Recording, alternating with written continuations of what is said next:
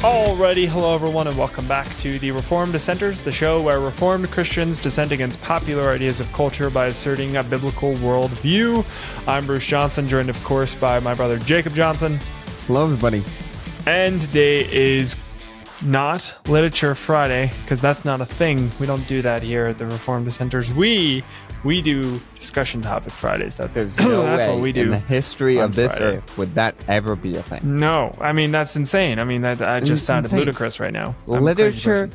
and Friday, it just doesn't make any sense. They don't mix. They're not. No. It's contradictory, No, it's not. really. Exactly. Fridays and books. I mean, come on, son. Look, you don't Anywho, read books on Fridays. I apologize for my complete bafflement and insanity there. Just had a Biden moment, I guess. So that was...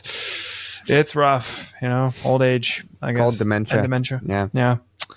So let's get on with our discussion topic Friday. If we can keep our words straight in our heads for the next 29 and a half minutes. Today I think it's also called, I'm sorry to come back to this, but I think it's also called Unfit to Lead. You can't let go of this. Please let it go before you... You're probably right, though. I should quit now. This is not going to get better. Oh, no, I didn't mean that. That means that I'm unfit to lead. That's true. That's true. I did not mean that. I see what's happening here. Are you vying for a position that doesn't even exist? Yeah. You're Bruce, vying I want for your spot.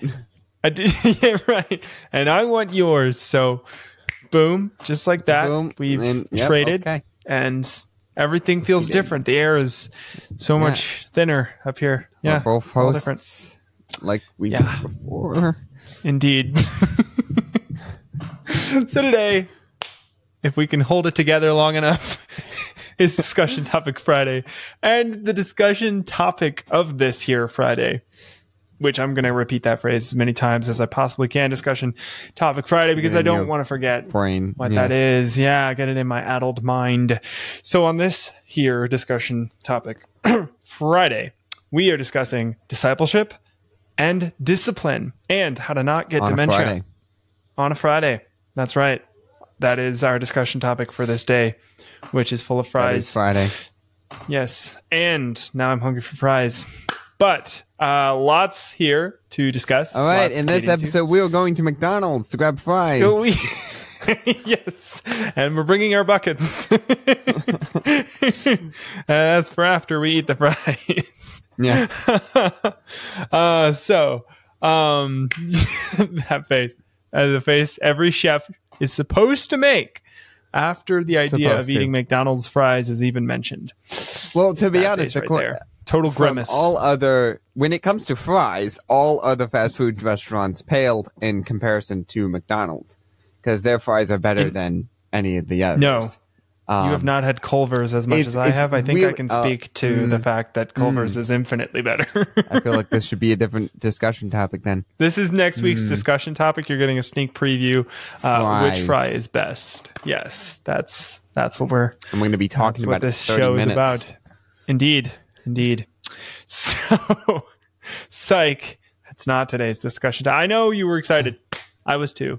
I was getting very hungry. But that's not today's discussion topic. Today, we got a lot. I mean, Jake, how much time did you spend? How many hours writing this? There's a lot here. There is If I was a lot to be in honest, this discussion topic. there is a lot, and it probably took Don't undersell yourself. I'm giving you an like 3 opportunity hours. to make it seem like you've done. There it is. Probably like 3 hours. Well, That's to be the honest, that's answer we were not a looking lot. for. Typically, I spend fair. days on trying to put Stop together it. something. Stop Okay, talking. okay. Oh, Stop I'm now. done. Yeah, throw that key away. But yes, discipleship. We're talking about discipling nations. We're talking about what it means to be a disciple. We just got a jam-packed full episode for you today. But first, we have to do what we always do, which is talk about our verse of the week. And that we don't just do on Fridays. We actually do that all week long. So I actually got that straight. How about that? Our verse this whole week has been 1 Samuel chapter 12, verse 14. And this verse says, if you will fear the Lord and serve him and obey his voice and not rebel against the commandments of the Lord, and if both you and the king who reigns over you will follow the Lord your God, it will be well. Again, that's 1 Samuel chapter 12, verse 14. Quite the passage right there. We've been expounding and extrapolating all sorts of interesting observations on this passage throughout the week. And I'm not going to say that much because we wasted a ton of time talking about our favorite fast food chain, which we've collectively agreed is Culver's. But what I will say, didn't agree to that one. Is that shut up. Just say it. Just say yes. Well, that's all I need to do. Stop it. So what I will say on this is the thing that we've highlighted, and we put this in a social media post that went out on Monday. We talked about it on Monday. We talked about it on Wednesday. It tied really well into our conversation on Monday about government overreach, all of that. One of the key important parts of this passage is the king. If both you and the king who reigns over you will follow the Lord your God, it will be well. And we focused a lot on that. That's important. We can't overstate that. I know. We talked about it all week. You're like, yeah, I get it. You can't overstate this. If you're at a church, some other part of this verse. Come on, get creative, guys. Make something up if you have to. Yeah. Sheesh. I bet our audience is now like, oh, now I see why they bring in 2 verses. This is why. This is actually intentional. Yeah, right. I get it now. Next week, please do at least 2 verses. We're begging you. And we probably will. So there you go. You get your wish. But if you're at a church that does not think that the Bible needs to apply to civil government, that the Bible and civil government are synonymous, that in terms of applying the Bible to civil government, bring up this verse. And if they come back with some fancy argument against it, we would absolutely love to hear that, because we've faced a lot of these arguments as well in our churches. So, send them our way. trdshow@protonmail.com is where you can send all those crazy counter arguments to this passage, and people who don't think that civil government should be reined in. All right, enough said. I've spoken way too much. Jake, I'm so sorry. We can go over. And we probably will, because, dude, you've got a lot to say. So take it away. Introduce your thing. Do what the Jake does best. So I titled this, in a sense, and if Bruce comes up with something better, which he always does, but I have written down as a rough idea of what a title should be, is Discipleship and Discipline. Now, in this wasn't as exactly intentional, but when I was typing these words out, I was like, wow, they look very, very similar, right? Because they're basically spelled the same exact way. I thought you were going to say, but wow, that's good. Yeah. Well, to be honest, I typed it out. I sat back in my chair. I steepled my hands and I went, wow, that was good. I don't steeple hands. I have ADHD, so I got to move them. I don't have ADHD. It's not diagnosed, but I really feel like I do. But Jake, whatever, it's just the thing that the cool kids say. Yeah, it's true. It's true. But I want to break this down, right, and talk about these 2 different things. Now, obviously, if you can't tell from the title, I have this into 2 sections: discipleship and then discipline. So, discipleship, that's what the first thing we're going to be talking about. And my subheader for this is bringing a culture back from the brink. And Bruce and I have talked about before about discipleship, and I do believe we have even done a discussion topic on it.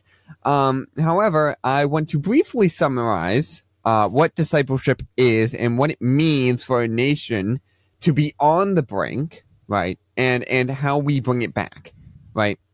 And we've talked about before that disciples, like the disciples in the New Testament, are meant to go out into the world discipling nations and people.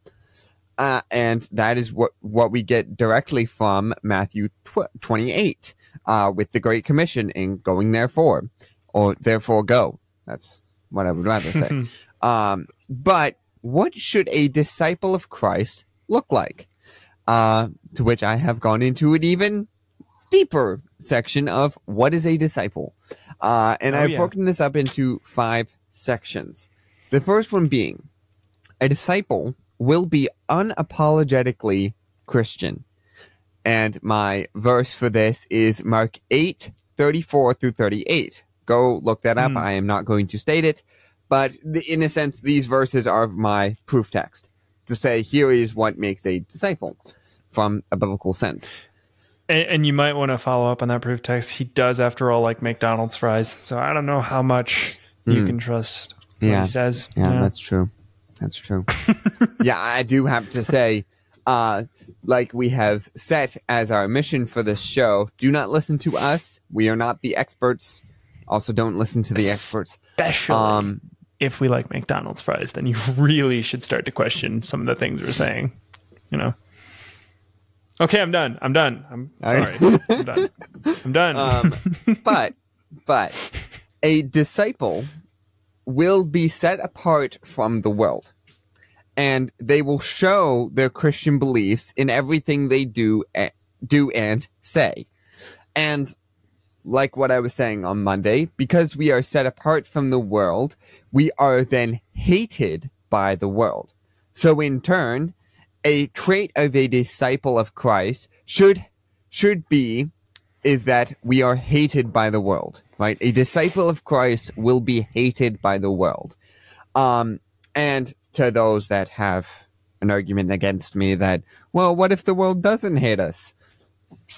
I could be staunch and dogmatic and say, well, then you're not a disciple, but I'm not going to say that because that is a little too rough.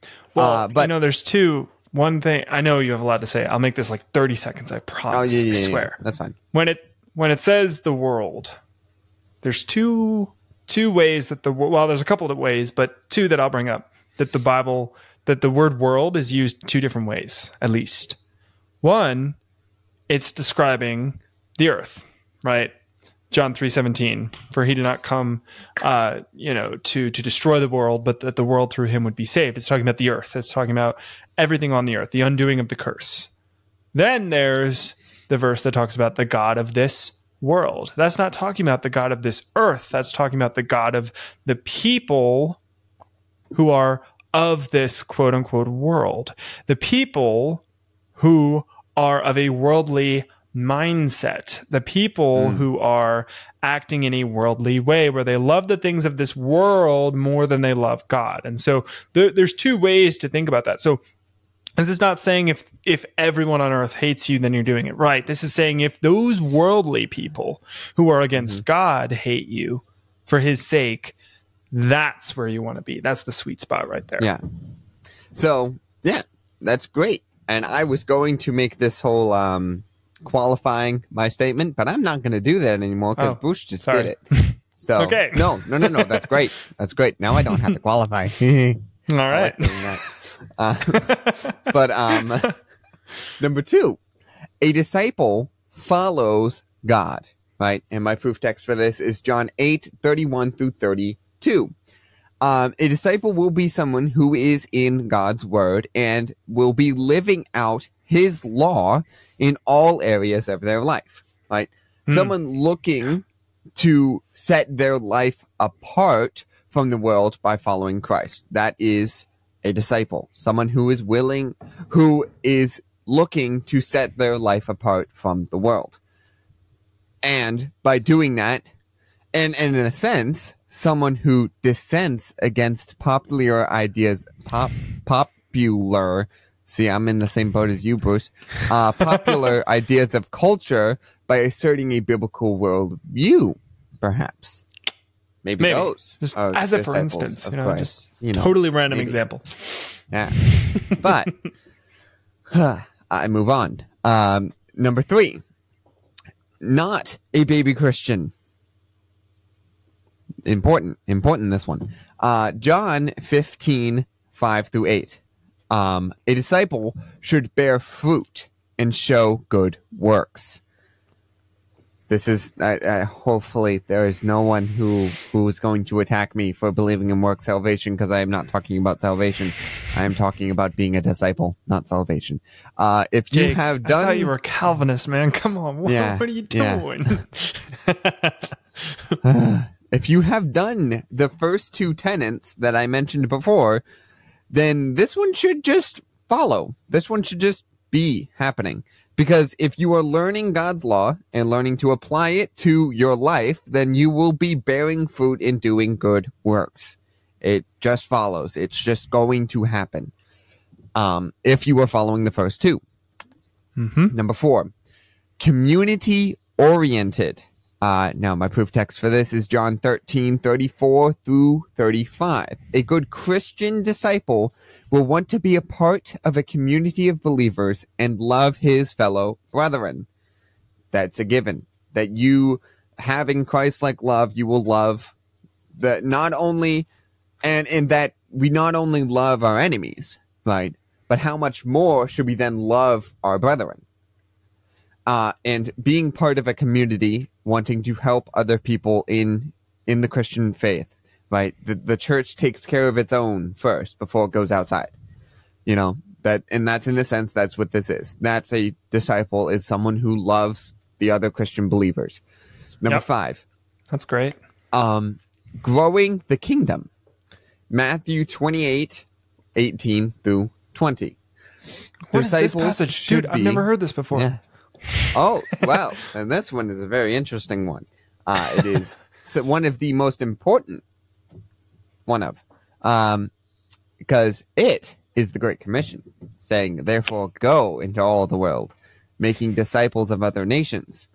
Disciples should be, like I said before, growing the kingdom of God by discipling other people. That can be through them being unapologetically Christian by following the first tenet, and bringing people into the church by just them acting different, by them acting Christian. It happens to change people and say, hey, we want to be like that person. Seems like the Bible verse on that one. However, discipleship is not evangelism. And I will give it over to Bruce to discuss this one. Yep, your notes say Bruce talks. So here's Bruce talking. Yeah. Dude, may I just say, this is superb. The amount of laying out you did here and the points and the backing up, and this is awesome. I love this. Okay, discipleship and evangelism, comparing the two. Both are important. Both are things that should be done by the church. However, if you neglect one for the other, you're failing as a church. If you think your job is to go out, collect a few souls to save them into heaven, and then you're done. Maybe, you know what? No, okay, my bad. Nah, that's a bit harsh. You're not done yet. You need to start a Bible study once a week that dies in a couple months because no one's really interested in what's being taught because it's not practical. Then you're done. So that's not fire right. Insurance. Right, exactly. Fire insurance, right? You're not just bringing people into the church so they can sit there and give you money. You're bringing people into the church so that they can go out and bring more people into the church, and disciple their nation, which means that the goal of evangelism is not just to water down the gospel to a point at which it's palpable for someone, right? The point of evangelism is not to say, okay, well, what are people going to like? What's acceptable? How do we say the right words? How do we do things the right way? Ultimately, who saves them? God does. Who changes their heart? God does. Who brings them to himself? God does. That's what Calvinism means. We have nothing to do with it. He uses us sometimes, and we want to be ready for that. But at the end of the day, it's not our arguments. It's not what we say. It's not what we do. Now, we are told to act certain ways, but that's not how we should look at evangelism. Now, on the flip side, when we evangelize people, they go and disciple the nation. When we go downtown into whatever city you're living in, you're in maybe a town, and your church says, all right, we're going to sidewalk preach. Okay. You go out, you give out tracts, you talk to people, you bring them in, you have discussions, you have debates, you do whatever, right? They come to church on Sunday. What do they need to hear? do they need to constantly hear the gospel message, limited gospel message? Or do they need to learn what it's like to live now that they're saved? Or what it would be like if they were saved, right? Or if they did start living according to the Bible. So that's what a discipleship is. How do I live like a Christian? And that's dramatically important. Mm-hmm. Yeah. Awesome. So I move on because we have 10 minutes left. We do. Yes. But moving on to the second part, which was the whole part of this episode. I didn't mean for it to take so long with the discipleship, but it's a great review. Whoopsies. It's a great review. This one, discipline. And my header for this one, and subheader, is keeping a culture from the brink. So discipleship is keeping a nation, is bringing a nation back from the brink. This is keeping a culture from the brink, from even getting there. And if you are, in Reformed, Calvinistic, theonomistic, is that a word? I don't know. Post-millennial why not? It circles. might be. Yeah, it's a word. It's not a word, but I made it, so it's there. So accept. If you have accepted, if you have been in any of those circles, then you will have probably heard of how to save a culture, or how to take a culture that is either on the edge of collapse or even has collapsed and bring it back to God. And before I move into all of this, I do want to say that I am not the arbiter of truth on this. You're not? There are multiple people who have ideas and who can explain this, or who have other ideas on how to keep a culture. And I think discipleship is a part of keeping a culture. That is also how you keep a culture. But this is one way that I think we have lost and we need to think about again. But in Christian history, we have shown we should see that Christians have gotten down how to bring a culture back. Right? For example, my biggest example is Rome. Rome was a nation that, well, if you look at Romans 1, it was not a godly or pure nation. It was one of pure evil, not God's word. However, not long after 70 AD, in the persecution of Christians, those Christians took it for Christ under the reign of Constantine.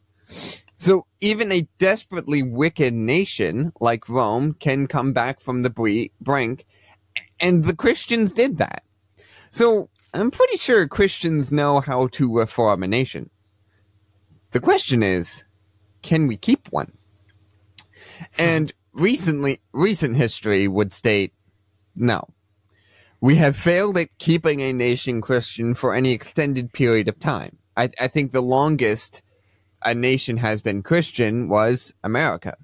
But even so, Rome was Christian for a very long time. I don't know the exact numbers on those, but those were the two biggest examples of Christian nations that survived for a decent long time. However, they have fallen today and could not stand up, and they couldn't stand up against Satan's armies of evil. So how do we keep a nation Christian? And this is my disclaimer here. I didn't mean to put it in earlier, but I will restate it again. There are many ways Christians can do this, and among the theonomistic, I will say it again, post-mill groups, there are many points and arguments on keeping a nation from falling away from Christ. And I do not claim my facts or my points are gospel truth, but that what I have observed from our culture is an issue and that needs to be focused on. And this is a possible way to keep a culture from going to the brink. And that issue is discipline. What is discipline? By a basic Google search, which I really love going back to, discipline is training training expected to produce a specific character or pattern of behavior, especially training that produces moral or mental improvement. And while I don't disagree with this definition, I think Christian discipline can add a little more to it. First of all, one of the biggest lies of our culture is that rules do not allow for fun, or that fun and rules are opposites, that they are not synonymous. That is not true. Tyrannical rule is wrong and cannot be fun. But God's rules are easy and can allow for his people to be happy. Matthew 11:28-30 says, "Come to me, all who labor and are heavy laden, and I will give you rest. Take my yoke upon you and learn from me, for I am gentle and lowly in heart, and you will find rest in your souls. For my yoke is easy and my burden is light." A verse we have probably heard before. And very much so, Christ's yoke is easy. And what I brought up on Monday, we can come back to, that the town in the Watertown, Wisconsin, had thousands of ordinances, right? Christ has 10. Christ has 10 laws, right? And those are the main ones. There are some subdivisions of that in the case laws, but compared to thousands and even on a national level, millions of laws, his yoke is very easy. From what I have seen, chaos, which is the absence of rule, law, and order, is not fun. Chaos is not fun. It is frantic and chaotic. If you are at someone's house having dinner and the hosts are running about frantically, that is not a fun time. That is a worrisome time, that these people have no clue what's going on. That these people don't know what they're doing, and a house could burn down. Maybe. That's a thought. But we are we are creatures of order, because God is a God of order. That is why we feel like that in chaotic situations. People lose their minds in chaotic situations, right? If things are frantic around you, it is hard to think. Believe me, I work in a restaurant where it is chaos all the time. It's hard to think. Chaos is not something we are used to or that we were designed to endure. Chaos is not something that a Christian nation should strive for. Colossians 2:5 says, "For though I am absent in body, yet I am with you in spirit, rejoicing to see your good order and the firmness of your faith in Christ." 1 Corinthians 14:40, "But all things should be done decently and in order." 1 Corinthians 14:33, "For God is not a God of confusion, but of peace, as in all the churches of the saints." 1 Titus 1:5, "This is why I left you in Crete, so that you might put what remained into order and appoint elders in every town as I directed you." Hopefully that is enough evidence to show that God is orderly. God is a God of order. Specifically, I think, most importantly, 1 Corinthians 14:33 that I brought up before. God is not a God of confusion. Chaos. Chaos is confusion. To put this into another analogy, I love analogies and I do it a lot. But letting a child do whatever they want does not make that child have fun. Our culture has told us that it's fun, but it's not.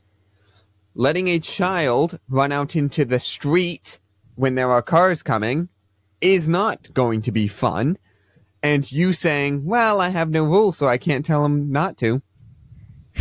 No, that's dumb. Yeah.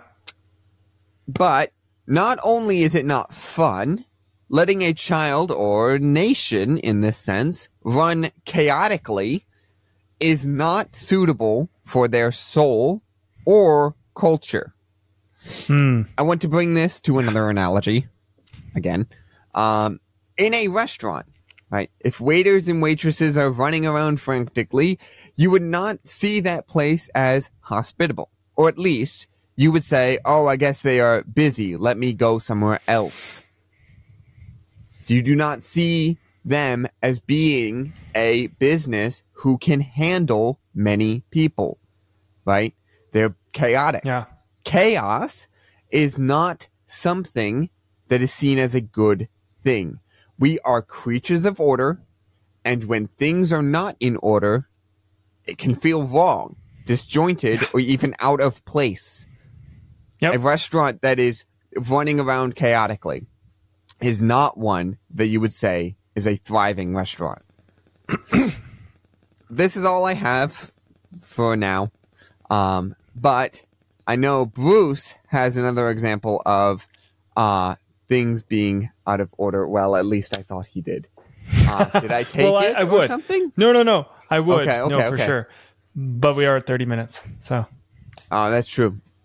I think sorry those about two that. examples were spot on. No. Dude, you're literally like Sufficient. right on time. That was pretty incredible. I don't think I've ever timed a monologue that well before. So that was great. Sweet. Jake, that was tremendous. I should let you take over the discussion topics more often. Oh, wait. You do. So it's great. It's awesome. Love it. Yeah. So this is really cool. I hope you all got a lot out of this. Definitely go back and check out some of the things that he listed, some of the verses. Check those out. Bookmark them. Write them down. Those are some great insights. I appreciate it. I learned a lot actually today, just listening to you. So that was awesome.